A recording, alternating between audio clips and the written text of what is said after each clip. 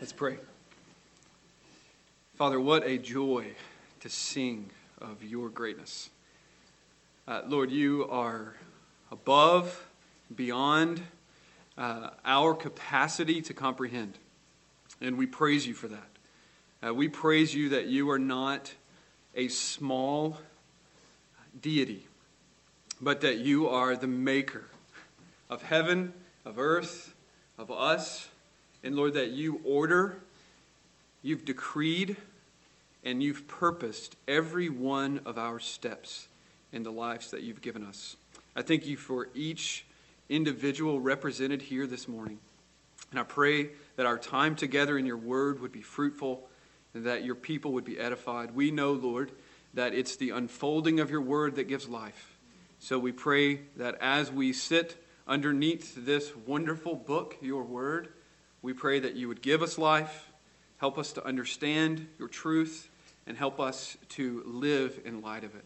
We ask these things in Christ's name. Amen. I invite you to turn with me to Isaiah chapter 40. Isaiah chapter 40. Lord willing, we will conclude this marvelous chapter this morning. It's really good to see all of you this morning. There are a lot of new faces, and I don't know all of you who are members here, even, just because I've only been here almost a full year now. But there is something that I know about you, even if I haven't met you. And it's something that's familiar to each one of us. And that is this. You are either currently in a trial, you're coming out of a trial, or you are about to head into a trial. Suffering and trials are inevitable, and they're inescapable in this life. Our Lord told us that this would be the case. In this world, he said, you will have trouble. The apostles warned all those who followed Christ that it was through many tribulations that we enter the kingdom of God. And James reminds us that trials are inevitable, and we should encounter them with joy. And Peter tells us that these trials are not merely inevitable, but they are necessary. The trials of life are necessary. They prove our faith so that it may be found to result in praise and glory and honor at the revelation of Jesus Christ. So I don't know you, maybe, but I know that you are a person acquainted with trials, acquainted with difficulties, because these things are inescapable. The question before us and before you this morning is, how are you handling the trials that you are enduring right now? How are you handling them? How are you responding to the trials of life? Is your response to the difficulties you face day in, day out, chronically, is your response one of faith and trust? Or are you despondent and dejected? In short, are you honoring God in the midst of your trial?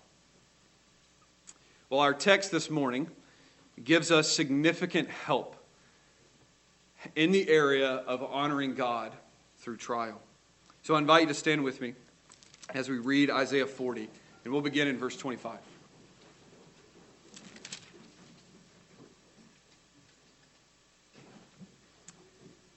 To whom then will you liken me, that I would be his equal, says the Holy One. Lift up your eyes on high and see who has created these stars, the one who leads forth their host by number. He calls them all by name.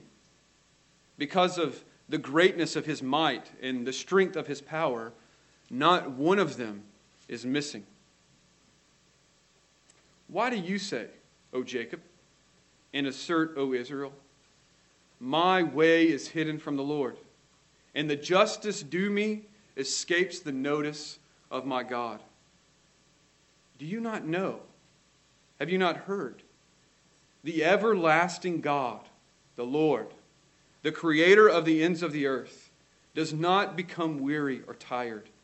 His understanding is inscrutable. He gives strength to the weary, and to him who lacks might, he increases power. Though youth grow weary and tired, and vigorous young men stumble badly, yet those who wait for the Lord will gain new strength. They will mount up with wings like eagles. They will run and not get tired. They will walk and not become weary. You may be seated. This is a familiar passage, and it's one that is intimidating because it's so marvelous that you feel the weight anytime you're going to teach it. I feel that way right now. That you don't want to under-deliver on such a wonderful text. And so I'm just going to give a disclaimer. This text is worthy of much more than 45 minutes of our time. It is a spectacular text. Many of you have memorized it and found it to be increasingly helpful in your life. But we are going to, by the grace of God, walk through this passage and learn something about how to honor God in our trials. You'll remember that Isaiah 40 was written to a people who were in the midst of an extraordinary trial. Theirs was not a trial like ours per se. It was heightened. It was an exile. It was a trial in which they had been driven from their homes. They had watched their city burn to the ground, their temple destroyed. They were separated from their families and scattered throughout the Babylonian Empire.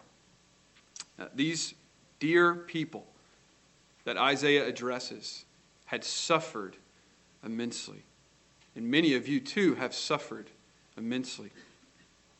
But what we have seen along the way with Judah, the people that Isaiah is addressing, is that somewhere during this process of being exiled and undergoing tremendous pain and difficulty, somewhere along the way, these precious people lost sight of the glory of God, the greatness of God. And they adopted a view of God that was greatly diminished.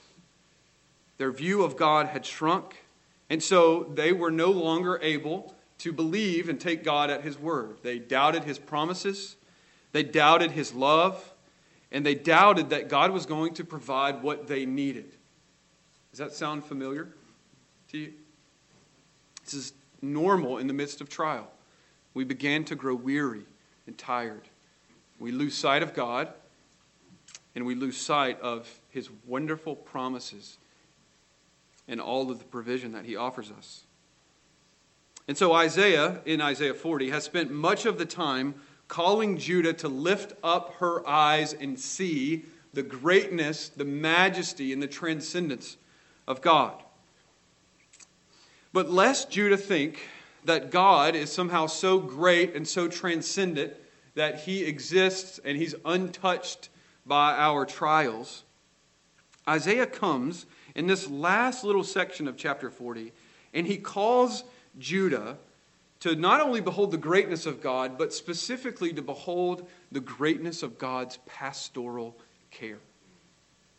He is a great God, and He is a great shepherd. And what we will see in this text is that the key to honoring God perpetually in your trials is to have a clear vision, to behold the great shepherd. And when we see Him, we are compelled to endure trials in a way that is not grumbling, murmuring, complaining, but in a way that is honoring to Him. And there are three specific things about the great shepherd that Isaiah wants us to see.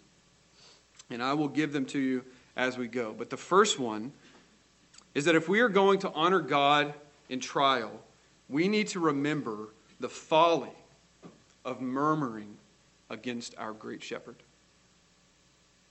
We must remember the folly of murmuring against the great shepherd. Certainly there is no surer sign that you have lost sight of the greatness of God than when you begin to murmur against him. You remember the story of Israel. No sooner had they seen the majesty and power of God on display in Egypt that they began to grumble against God, against Moses, against anyone attached to Moses, and they made essentially fools of themselves in the wilderness. And I want to propose to you that the reason, in part, is because they had lost sight of the greatness of God, and they became so myopic, so nearsighted, so focused on themselves that it made sense to them to grumble. Let me read you a few sections from the book of Numbers. When you lose sight of the greatness of God, your enemies become great. In Numbers 14, 1-3, we read this. Then all the congregation lifted up their voices and cried, and the people wept that night in light of the great people who inhabited the land that God had promised. And now God was telling them to enter in and to overtake. But when the spies returned with the report of how great these people were, Israel's response was weeping. They wept all night long. And then, notice this, all the sons of Israel grumbled. They grumbled against Moses and Aaron. And the whole congregation said to them, would that we had died in the land of Egypt, or would that we had died in this wilderness. Why is the Lord bringing us into this land to fall by the sword? Our wives and our little ones will become plunder. Would it not have been better for us to just return to Egypt? You hear their grumble? Against Moses, against Aaron, and then against the Lord directly. Why is the Lord doing this to us? They had utterly lost sight of the Red Sea. They had utterly lost sight of the plagues and seeing the power of God. They had lost sight of that. And God had diminished in their view. And now they were simply thinking about their own plight. Numbers 20, verse 3. The people grumbled when they were hungry and thirsty. The people thus contended with Moses and spoke, saying, if only we had perished when our brothers perished before the Lord. Why have you brought the Lord's assembly into the wilderness for us and our beasts to die here? Why have you made us come up from Egypt? Do you remember the story, right? They were slaves in Egypt. And they cried out to God, and God graciously heard their prayer and delivered them. But they had already forgotten what God had done. So mumbling and complaining and groaning made perfect sense. Why have you made us come out from Egypt to bring us into this wretched place? Why have you brought us out of Egypt to die in the wilderness? For there is no food and no water, and we loathe this miserable food. They had seen the majesty and the greatness of God put on display. And now they are moaning and complaining about what they have to eat and drink. Their complaining reminds us that we all have within us this incredible capacity to zero in on our own circumstances and lose sight of the larger story of God's redemption. Right? Isn't that true? When you are encountering a trial, isn't it easy to simply forget what God has done for you in the past? Don't we quickly do that? We become so nearsighted that we cannot see God's promises in the future, and we forget God's faithfulness to us in the past. We are time-bound people. We're time-bound. The present to us is the urgent. We're people of the moment, and sometimes it's difficult for us to see beyond our noses. And that's what we see in verse 27. We come to verse 27 of Isaiah 40, and we see that gradually the people of Judah had adopted a low view of God, and the result was that they became bound to their situation. And verse 27 captures their core complaint against God. Look at it with me. Why do you say, O Jacob, and assert, O Israel. My way is hidden from the Lord, and the justice due me escapes the notice of my God. In other words, God has overlooked us, and God is unconcerned about me. The verb tenses in this verse, in the first part at least, suggest that this sort of complaint against God had become a continual pattern. You could translate it this way. Why do you keep on saying and keep on speaking this way? This had become a trademark of their life. Grumbling, complaining against God. And then the content of their complaint.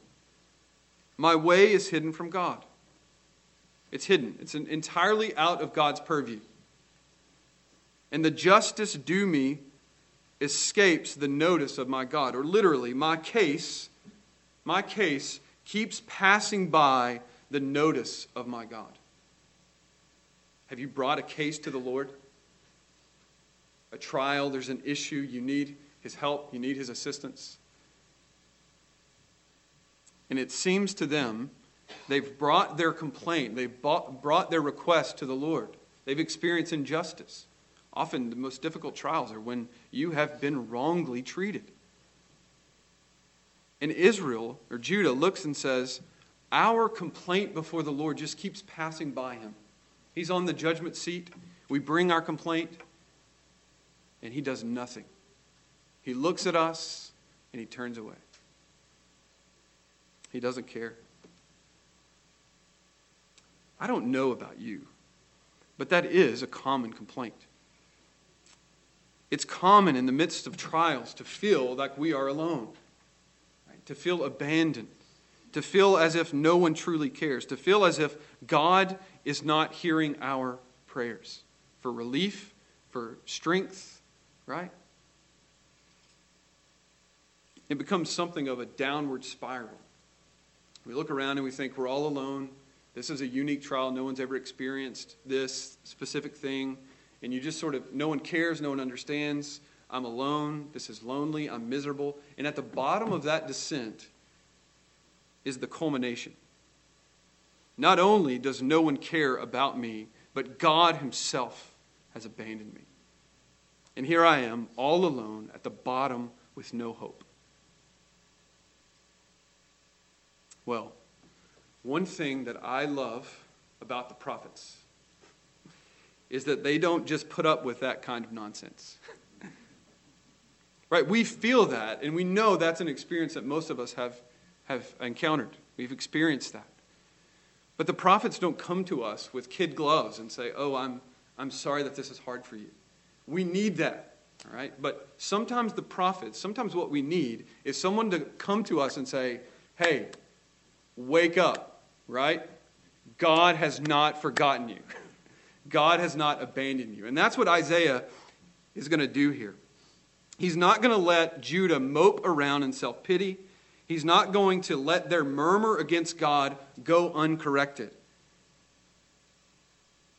And so, in verse 25, he begins to just put on display how absurd it is to say that God has abandoned me. Or He's lost sight of me, or He's overlooked me. Look at verse 25. He says, to whom then will you liken me, that I would be His equal? Says the Holy One. Lift up your eyes on high and see. Who has created these stars? I read this week that on a clear, moonless night, there are about 3,000 stars visible to the naked eye. 3,000 stars. And all of these stars are visible in the Milky Way galaxy, which is the galaxy that we're in. I am not an astronomer, but I can read. I also read that the Milky Way galaxy contains an estimated 200 billion stars. Right? Milky Way galaxy, 200 billion stars. We can see 3,000 of them at night. Okay? Well, it's also estimated that there are another 200 billion galaxies like the Milky Way. I can't do the math. But there are a lot of stars. Lift up your eyes on high and see. Who has created these stars? And then notice the next line. The one who leads forth their host by number. He calls them all by name. And because of the greatness of his might and the strength of his power, not one of them is missing. 200 billion stars in the universe. God created them. God leads forth their host by number. He calls them all by name. And because of the greatness of his might, none of them are missing. He is, in this sense, the cosmic shepherd, right? He's the cosmic shepherd. He oversees the care of billions of stars. He knows them by name. He leads them out by number. Now here's the question. If God has such meticulous oversight and command of the stars, why do you think he has somehow overlooked you? Why do you think he knows the billions of stars, but he doesn't know your plight? Do you think that you are of lesser value than a star? Let me help you correct that. God's people are called the apple of his eye. It's shocking. The apple of his eye. How valuable to you is your eye? The apple of the eye is like the pupil of the eye. How much care do you exercise concerning your vision? How carefully do you protect your eyes? God protects his people. They are the apple of his eye. In Christ, Christian, you are the apple of the Lord's eye. That is remarkable. It's flooring, but true. Isaiah 43, 1-7. God's people are precious to him. The reference to the apple of the eye passage is Deuteronomy 32:10, by the way. God's people are called his prized possession, his inheritance. His inheritance. Right? These are the things that he keeps guard over and watches over and does so with joy. So much so that he gave his own son to reconcile his people to himself. And as a believer, and if you're here as an unbeliever, this is still the truth. There is nothing more than that God can do to demonstrate his love to sinners than he has already done. It's Romans 5:8. God demonstrates his love for us, and that while we were yet sinners, Christ died for us. Friend, if you are in the midst of trial, remember that Christ shed his blood for you. You are loved and you are precious in the sight of God. Do you think that God would give his son to die for you and then abandon you? Do you think so?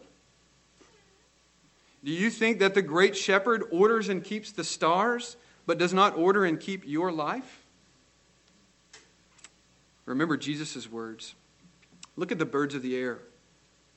They don't sow, they don't reap, they don't gather into barns, yet your heavenly Father feeds them. Are you not worth much more than they? Are not 2 sparrows sold for a cent, and yet not one of them will fall to the ground apart from your Father? The very hairs of your head are all numbered. And here's Jesus' application. So do not fear. You are more valuable than sparrows. If the sovereign Ancient of Days oversees the rising and fall of such insignificant creatures as a sparrow, do you think he's not overseeing your trial? Friends, he is. Judah said, "The Lord has forsaken me, and the Lord has forgotten me." And God's response was this, Isaiah 49. Can a woman forget her nursing child and have no compassion on the son of her womb? Even these may forget, but I will not forget you. Behold, I have inscribed you on the palm of my hands. Do you see the folly of murmuring against such a God? It's madness, but once we lose sight of the great shepherd, we fail to contemplate his greatness, we decline, and we easily embrace the folly of grumbling against God. You will not trust a God that you do not know. That's true. You will not trust a God you don't know. And you will steadily grumble against a God that you forget. We need to remember that our great loving shepherd is the one who governs and appoints every trial and every difficulty according to the perfect counsel of his will. He shepherds the cosmos with ease, care, and precision. And we can rest assured that he is shepherding us with the same measure of care and precision. So if we're going to honor God in trial, we have to see how foolish it is and absurd to murmur against our shepherd. We are the people of his flock, right? He is the one who oversees our lives. And then secondly, if we're going to honor God in trial, we need to consider the perfections of the great shepherd. The perfections of the great shepherd. That's in verse 28. Here, in this one verse, Isaiah begins with a repeated question from chapter 40. Do you not know? Have you not heard? The point here is obvious. Judah has heard, and they do know. The problem is they have forgotten. And the rest of verse 28 makes it crystal clear what it is that they had forgotten. Namely, they had forgotten to remember the perfections of their great shepherd. They had forgotten to remember the character, the perfections, the attributes, the nature of the one who had committed himself to govern and oversee their lives. And we'll just look at each one of these one by one. First, he says, do you not know, have you not heard, the everlasting God? The everlasting God. The first time we see this name, the everlasting God, is in Genesis 21:33. When Abraham plants a tree as a token of the treaty between him and Abimelech. And there, Abraham is said to have called on the name of the Lord, the everlasting God. And this was a reminder for Abraham that God's covenant to him was unbreakable and everlasting. So you remember the story of Abraham, that he is a stranger and alien in a land that God has promised him would become his. And God keeps coming to him with promises that these things are going to come about. That was the promise. And Abram's experience was, or rather seemed to contradict the promise. And we know that Abraham continued to fight to take God at his word. And one of the ways that Abraham fought here to take God at his word was to remember that the God who had promised him the promised land, the promise of blessing, the promise of nations, was the everlasting God. When Abraham considered God, the everlasting God, it helped him to get above his time-bound perspective and trust the God who sees the end from the beginning. And that is a secret to honoring God in your trial. Seeing God, the everlasting God. He is not bound by time. He declares the end from the beginning. We are so focused on the present, and we can't see beyond or behind, usually. But God, He is the one who is eternal. He is the one who is everlasting. He is the one who has declared both the end, where you're headed, and the beginning of your life. And every spot along the way is meticulously governed by the everlasting God. Listen to Psalm 90. Moses drew on this same truth of God's everlasting nature to draw strength and comfort. Lord, You have been our dwelling place in all generations. Before the mountains were born, or you gave birth to the earth and the world. Even from everlasting to everlasting, you are God. You turn man back into dust and say, return, O children of men. And notice this. For 1,000 years in your sight are like yesterday, when it passes by, or as a watch in the night. That's like 4 hours. They're like a watch in the night. 1,000 years are like yesterday, or like a few hours. It's easy to forget in the midst of our trial that we don't have all the information. Right? We forget that we do not have comprehensive knowledge of our current situation, and we don't know the future. But there is one who does, and he has promised to be our shepherd.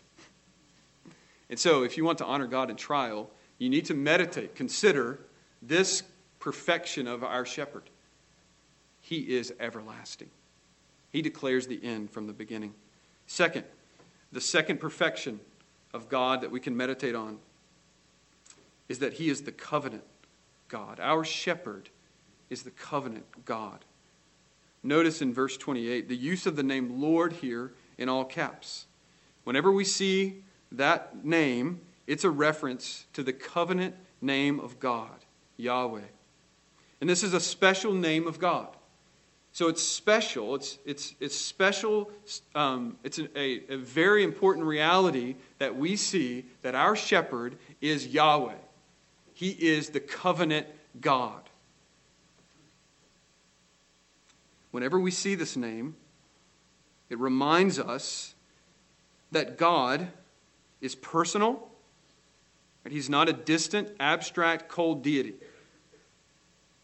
He's personal, and he's involved. He's covenanted with his people. He's made a commitment to them. The name Yahweh communicates God's nearness with his people, his concern for his people, and it emphasizes his redemptive purpose for his people. That is a balm during trial. God has promised to keep you. He's promised to shepherd you. He is so tied up in your flourishing that he gave his son to reconcile you to himself. He has, as it were, skin in the game, right? One Bible scholar says this about the name Yahweh. The force of this name is not simply that God is or that God is present, but that God will be faithfully God for his people. God will be God with and for his people at all times and in all places. He never stops. He never ceases his shepherding oversight of you. God will never be an absent shepherd. He's not like those worthless shepherds who flee when things are difficult. He's there. He's present. He's committed, and he's covenanted to be the shepherd of his people. So when you think God has abandoned me, friends, there is no way that is true. God is the covenant God. He who did not spare his own son, but freely delivered him up for us all, how will he not also graciously with him give us everything?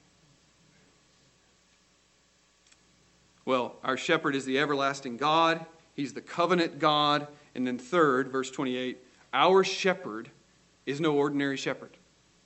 He is the creator God. There is no other shepherd who created the sheep that he oversees. But God has. Shepherds know sheep well, but God created the sheep. God is the one who created you. And as we see in Isaiah 40 over and over and over again, God is the one who creates by his overwhelming power, but he also sustains that which he has created. He did not create the world to be void. Right? He created it with purpose, and every little detail works to accomplish God's purpose. He's the great shepherd, but he's the creator.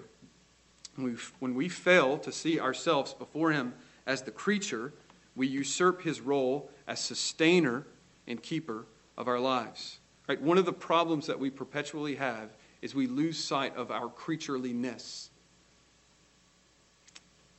Listen to Psalm 100. Know that the Lord himself is God. It is he who made us, and not we ourselves. We are his people and the sheep of his pasture. Know this. It is he who made us, not we ourselves. Basic truth, but a balm to us in trial. He is the one who created us. He upholds the universe by the word of his power, and he will uphold me by the word of his power. Fourth, the great shepherd who oversees our lives is inexhaustible. He does not become weary or tired.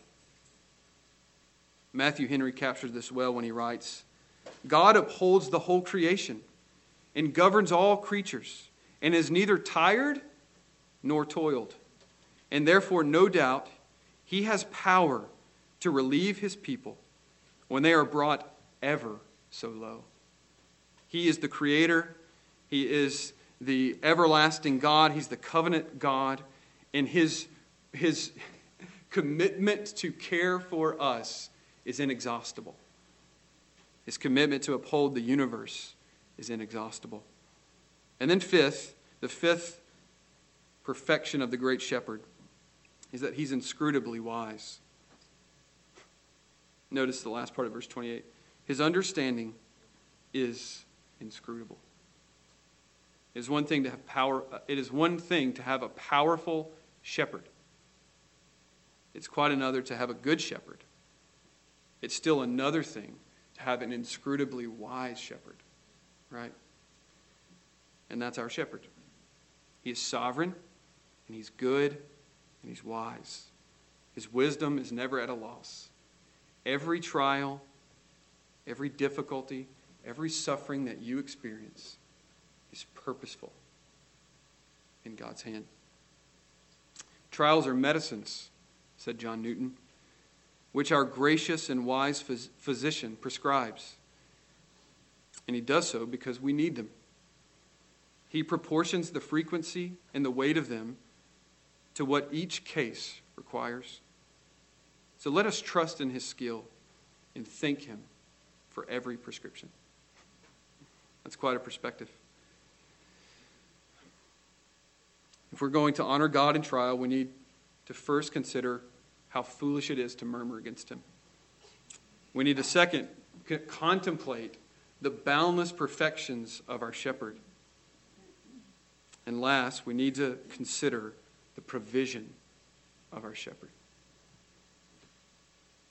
This is verse 29 to 31. Verse 29 might be one of the sweetest truths in Scripture. Here is God, boundless in his perfections, transcendent and unimaginably great. Yet in these verses, we see that he does not despise those who are so unlike him. Rather, his perfections and his promise compel him to come to the aid of his weak and weary people. Look at verse 29. He gives strength to the weary, and to him who lacks might, he increases power. Simple, easy to understand. He gives strength to the weary, and to him who lacks might, he increases power. Isn't that great? Weak, weary people, beaten down by trials.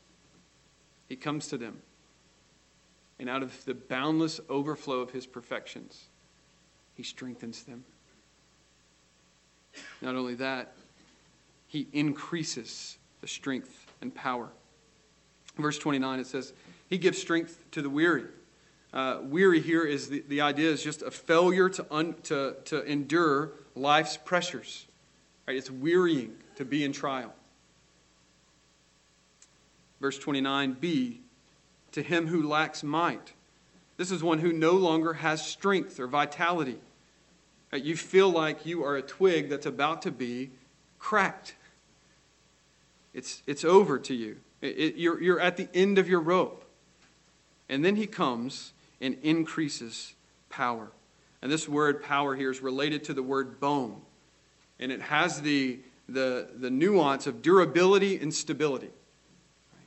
To the one who looks like they're about to break, he comes and he increases them so that they can sustain the trial.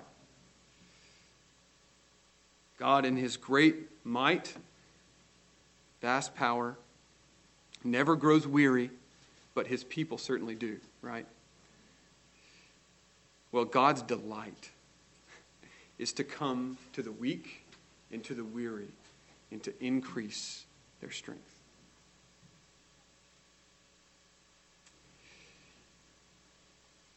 But notice that there is a prerequisite here. There's a prerequisite for qualifying for this strength and this provision of God. God's strength doesn't just come to anyone. Those who are self-sufficient and depend only on their own resources cut themselves off from God's supply of strength. Look at verse 30. Though youths grow weary and tired, and vigorous men stumble badly. Right, this is a contrast between those who are weak, confessedly weak, and then those who have, under their delusion, think that they have the power to navigate life on their own. They're called vigorous young men or vigorous young men. These are men that are especially strong. Right? They're chosen men. They're the cream of the crop. This is a word that's either used of military-age men or men at the pinnacle of their lives. And verse 30 says, these kind of men, even these kind of men, they're going to stumble. And they will stumble badly. And the idea here is there's an emphasis on the word stumble badly. It's like they will stumble stumbling. And in Hebrew, it's a way to emphasize the drama of their fall. It is not just a trip. It's not just a slip up. It's a life crisis. They will stumble badly. It's to the end of their strength. They're exhausted and they have nowhere else to go. Those kind of people will be exhausted. Those kind of people will stumble badly. But look at verse 31. But, those who wait for the Lord will gain new strength. In contrast to the strong of the world, those who wait for the Lord will gain new strength. Here then are the two prerequisites from verse 29 and verse 31 for accessing the strength of God in trial. First, we have to recognize our need. If you walk around thinking that you are self-sufficient, a vigorous young man, you will stumble badly. And you will cut yourself off from the strength that God supplies. Self-sufficiency is heinous to the Lord. We were created to draw our strength from Him. So we have to first recognize our need. And second, verse 31, we wait. We wait on the Lord. Those who wait on the Lord. Recognize your need and wait. To wait here is simply to hope. It's to hope in God. Whenever you have beheld the great shepherd, waiting becomes your natural bent. Whenever you get a vision of the everlasting God, your patience is strengthened. You remember that with the Lord, the everlasting God, a day is as 1,000 years, and as a watch in the night. So I trust that in my trial, God, my everlasting shepherd, is going to work out my scenario in his timing. We depend on him for his timing. And we wait for him. We trust him. We understand that he is at work, that he is decreeing the end from the beginning in our life. We understand Psalm 139, 13 to 16, that every day of our lives as his people has been written in his book before there was a single day. Those are the kind of truths that enable us to wait, to hope in the Lord.